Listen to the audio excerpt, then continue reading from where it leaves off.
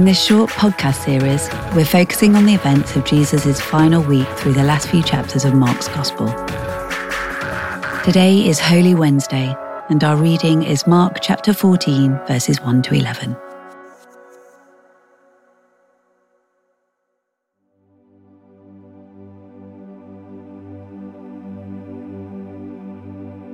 Now the Passover and the festival of unleavened bread were only 2 days away, and the chief priests and the teachers of the law were scheming to arrest Jesus secretly and kill him.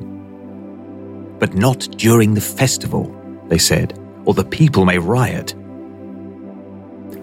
While he was in Bethany, reclining at the table in the home of Simon the leper, a woman came with an alabaster jar of very expensive perfume, made of pure nard.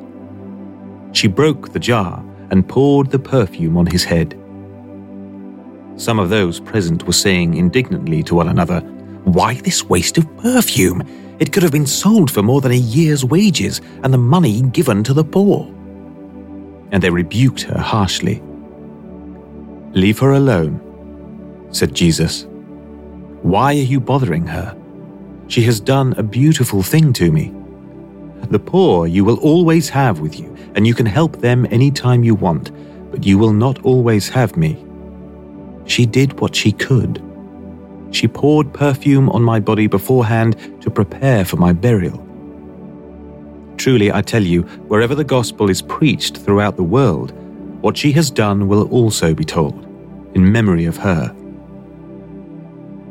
Then Judas Iscariot, one of the 12, went to the chief priests to betray Jesus to them. They were delighted to hear this and promised to give him money. So he watched for an opportunity to hand him over. This devotional was written by Cathay Burnside. While Jesus is at Bethany, a woman comes to him and anoints him with a jar of perfume. Those around her are shocked because it was very expensive, and the money could have been used to help the poor. But Jesus says she has done a beautiful thing for him, preparing his body for burial. The Old Testament kings were anointed with oil, setting them apart for their God-ordained purpose in leading the people. Jesus is now coming as a King of Kings, and he is anointed with oil just like the kings of the past.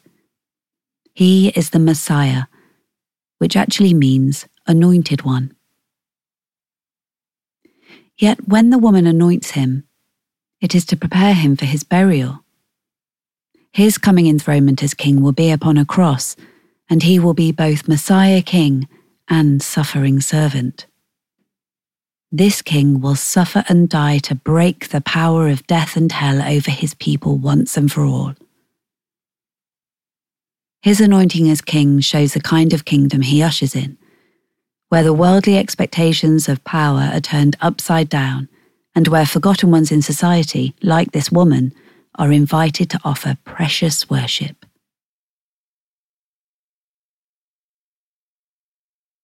Jesus' anointing prophetically prepared his body for burial, but it also prepared Jesus personally.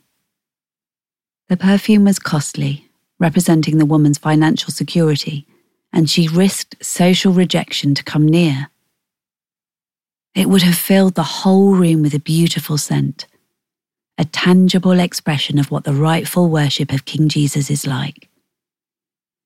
Jesus said, "She has done a beautiful thing for me." I wonder if the costly adoration prepared his heart for what was ahead. In these uncertain and painful days, we all need comfort, and God promises to be our comforter with endless mercy and kindness for each of us.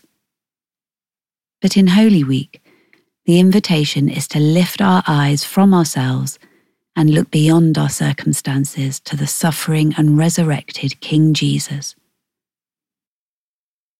Our worship and adoration of Jesus is personal, it's tangible.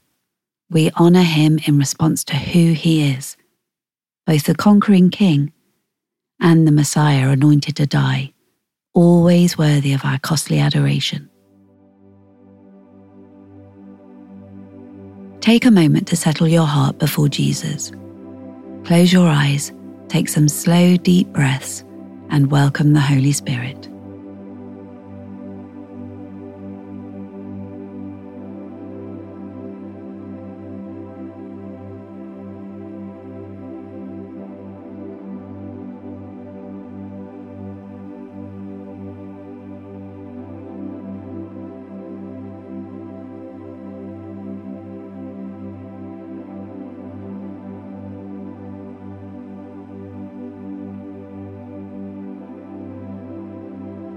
Jesus said, "She has done a beautiful thing for me." Ponder these words for a few moments. She has done a beautiful thing for me. What if that is how Jesus feels about your worship? What does sacrificial and costly worship look like for you today?